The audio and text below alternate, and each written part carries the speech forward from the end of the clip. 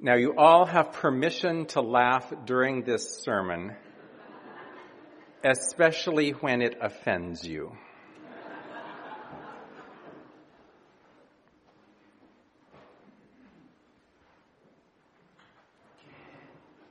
In a casino, they don't want you to know what time it is. They don't want you to know if it is daylight or dark, raining or sunny. In a casino, they want you doing one thing, spending your money. Now, I've been in a few casinos over the years. Every state seems to have them now. And all casinos feature the same strange mix of thrill and desperation. They all promise huge wins and deliver diminishing returns. Casinos can ruin lives. So why do we go to them? Why are they so tempting? Why do I get a little jolt whenever I see a roadside billboard pointing the way to a casino? Simple biology may be part of the answer. We humans are addictive creatures. We tend to believe most of what we are told, especially if it seems to confirm our biases. We like to think that we will beat the odds and we will win this time. Casinos are good at listing the names and faces of their big winners at their entrances. The message is, you too could go home today with $10,000, just like Edna Mae Johnson of Marshfield. And we believe them. When I'm sitting at a slot machine, the oddest thing comes over me. Outside the casino, I am very careful with my money. I shop deliberately, I save well, I live within my means. Inside the casino, I lose all good sense. It doesn't matter how much I walk in with, $100, $200, $300, I am guaranteed to walk out with zero. Because that's how a casino works. Take your average slot machine, for instance. This one-armed bandit is cunningly programmed to take all of your money while letting you think that you are winning. Say you are betting $1 every time. After a bet or two, the machine will reward you with a taste, usually about $20 or so. Then it starts to take that $20 back, bet after bet, along with the original $20 you put into it. Sure, it gives you $5 here and $3 there, but it is designed to never let you get ahead. Will this particular slot machine pay off big? Sure, maybe once a year. Am I going to be sitting at it when it pays off big? Probably not. Yet every time the lights blink and the noises ring, I hit repeat bet, repeat bet. It doesn't matter if I'm down to my last $10, I'm going to hit repeat bet over and over until the money is all gone, because I might just win big this time. This is how addiction works. Whether it's alcohol or drugs, sex or gambling, cell phones or Facebook, we tell ourselves we don't have a problem. We tell ourselves we can quit any time. We tell ourselves it is just harmless fun. We tell ourselves that we are not as bad off as other people. And yet, we trigger the dopamine receptors in our brains in such an endless variety of ways that addiction feels like a whole cloud of harmless stimuli, not something that happens to the junkie. And too often, before we know it, we are the junkie. We are the one who is hooked. And with addiction, we often ruin things. Relationships, our careers, our health, our financial futures, before we actually get clean and sober. Often we are incapable of stopping ourselves until it is too late. Granted, some drugs are more harmful than others, but addiction is addiction. It will control us when we are no longer able to control ourselves.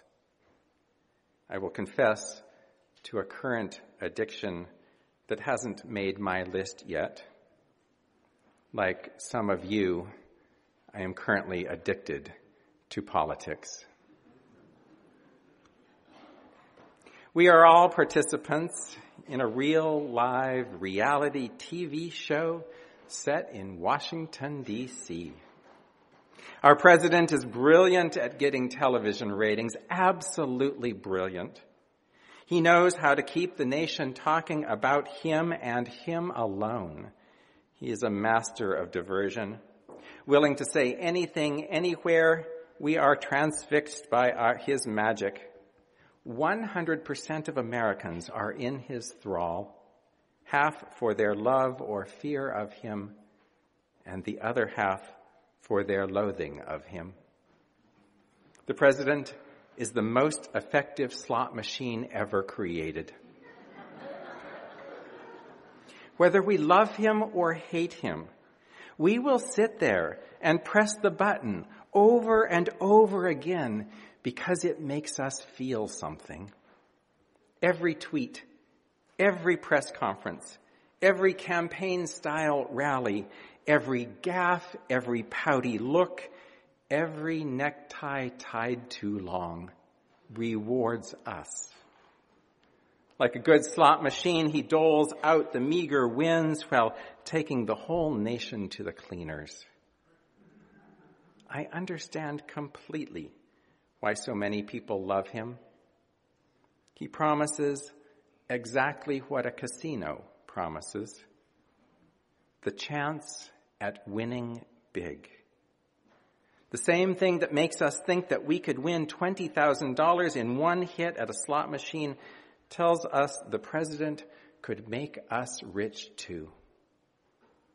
For instance, my family members strongly oppose the estate tax on money inherited over $11 million. So understand this. There's no tax on the first $11 million that you inherit, just a tax on anything over the first $11 million that you inherit. They oppose this tax because they imagine that they too might inherit this much money someday, and they wouldn't want it to be taxed. I mean, who would, really? The fact that no one in my family has any money to leave to anyone else is immaterial. That it might happen is enough to oppose this tax. Like a slot machine, the president offers us all greedy hope. He lives like a gambler. Now he's up, now he's down. It's thrilling. I completely understand why so many people admire him. Forgetting that he didn't make his own money himself, they see him as somebody who wins. This go big or go home mentality makes people hang in there with him until they have lost everything.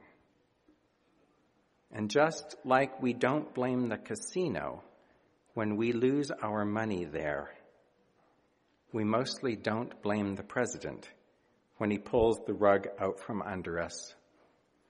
We just say, win some, lose some, and go back for more. Recently, I had to cut back on my political television watching. It was getting out of hand. I like MSNBC because it confirms every single bias that I have. When I watch Nicole Wallace on Dateline White House or Chuck Todd on Meet the Press, I am comforted that smart, reasonable people see clearly the kind of mess that we are in and how to get out of it.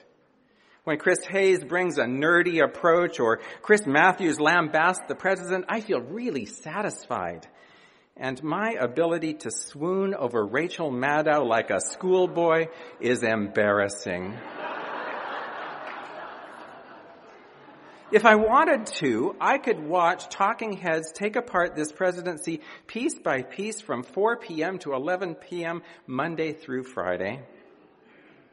Occasionally I jump over to Fox News for a peek, but I never stay very long.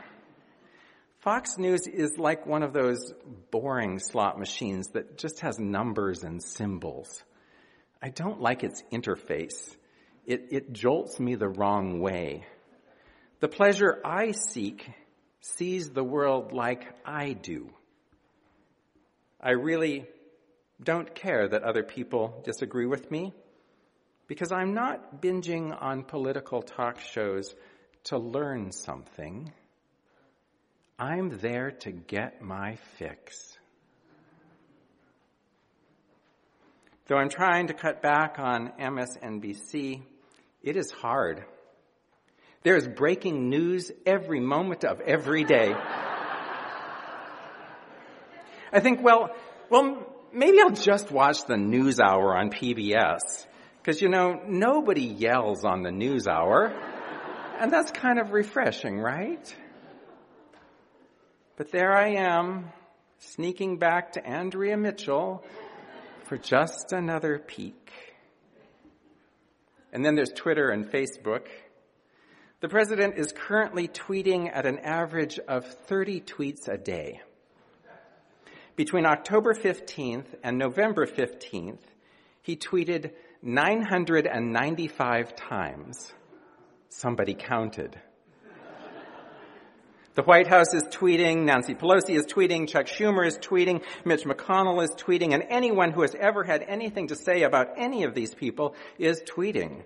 The Twitterverse is a veritable opium den of opinion. Down, down, down the rabbit hole we go.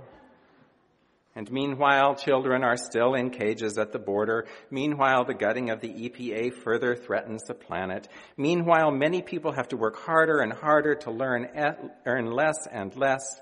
Meanwhile, California burns. Meanwhile, teenagers still get shot at school. Remember,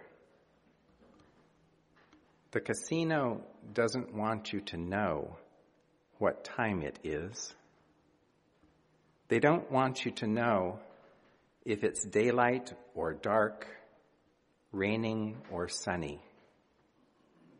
In the casino, they want you doing one thing: spending your money. More than 2,400 years ago, the Jewish author of Ecclesiastes wrote, "I've seen it all in my brief and pointless life. Here, a good person cut down in the middle of doing good. There, a bad person living a long life of sheer evil. So don't knock yourself out being good," the writer says, "and don't go overboard being wise. Believe me, you won't get anything out of it. But don't press your luck in being bad either. And don't be reckless. Why die needlessly? It is best to stay in touch with both sides of an issue. A reasonable person deals responsibly with all of reality, not just a piece of it." This ancient wisdom is right. Extremes in life cause problems. Being too much on one side of any issue blinds us to the full picture. But this is not the advice we usually want to hear.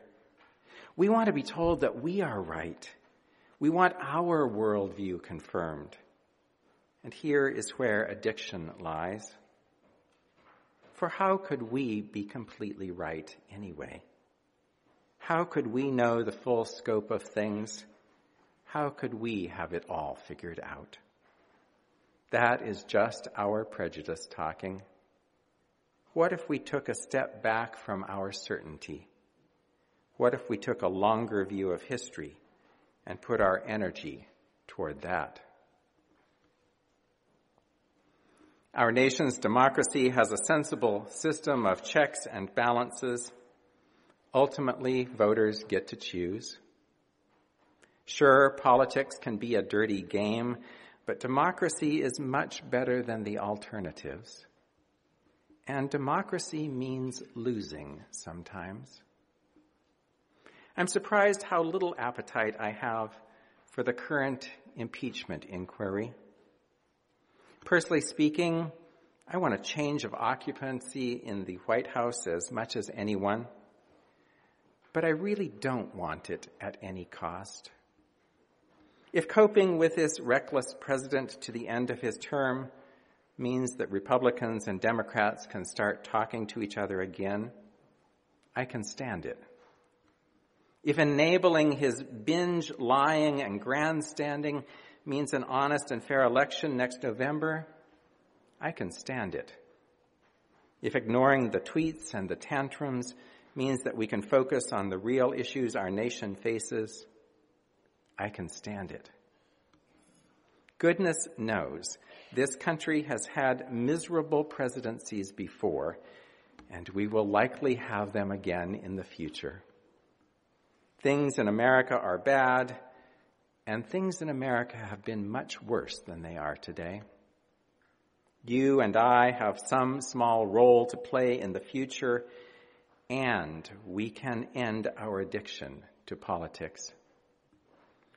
What might the next year look like for all of us if we decided not to let ourselves be upset by politics? How might our own mental health improve if we watched less television and had more fun?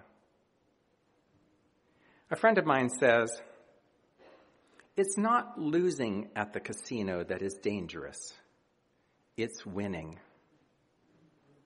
What he means is, it's easier to walk out of a casino and not come back if you've lost all your money.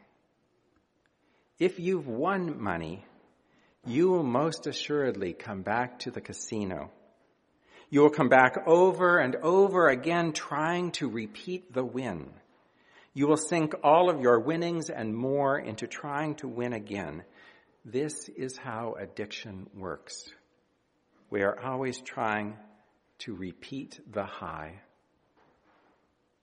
I don't know what will happen after the election next November. Things might change. Things might stay the same. What I do know is that I don't need to be controlled by the outcome. There are good things to do here and now, and there will be good things to do then. If you and I can walk away from the slot machine that currently has us enthralled, it won't matter if it is daylight or dark, raining or sunny when we walk out of the casino. When we walk out, we will be out for good. He will lose his power over us, and we will be free. May that day arrive soon for each of us. So be it. Amen.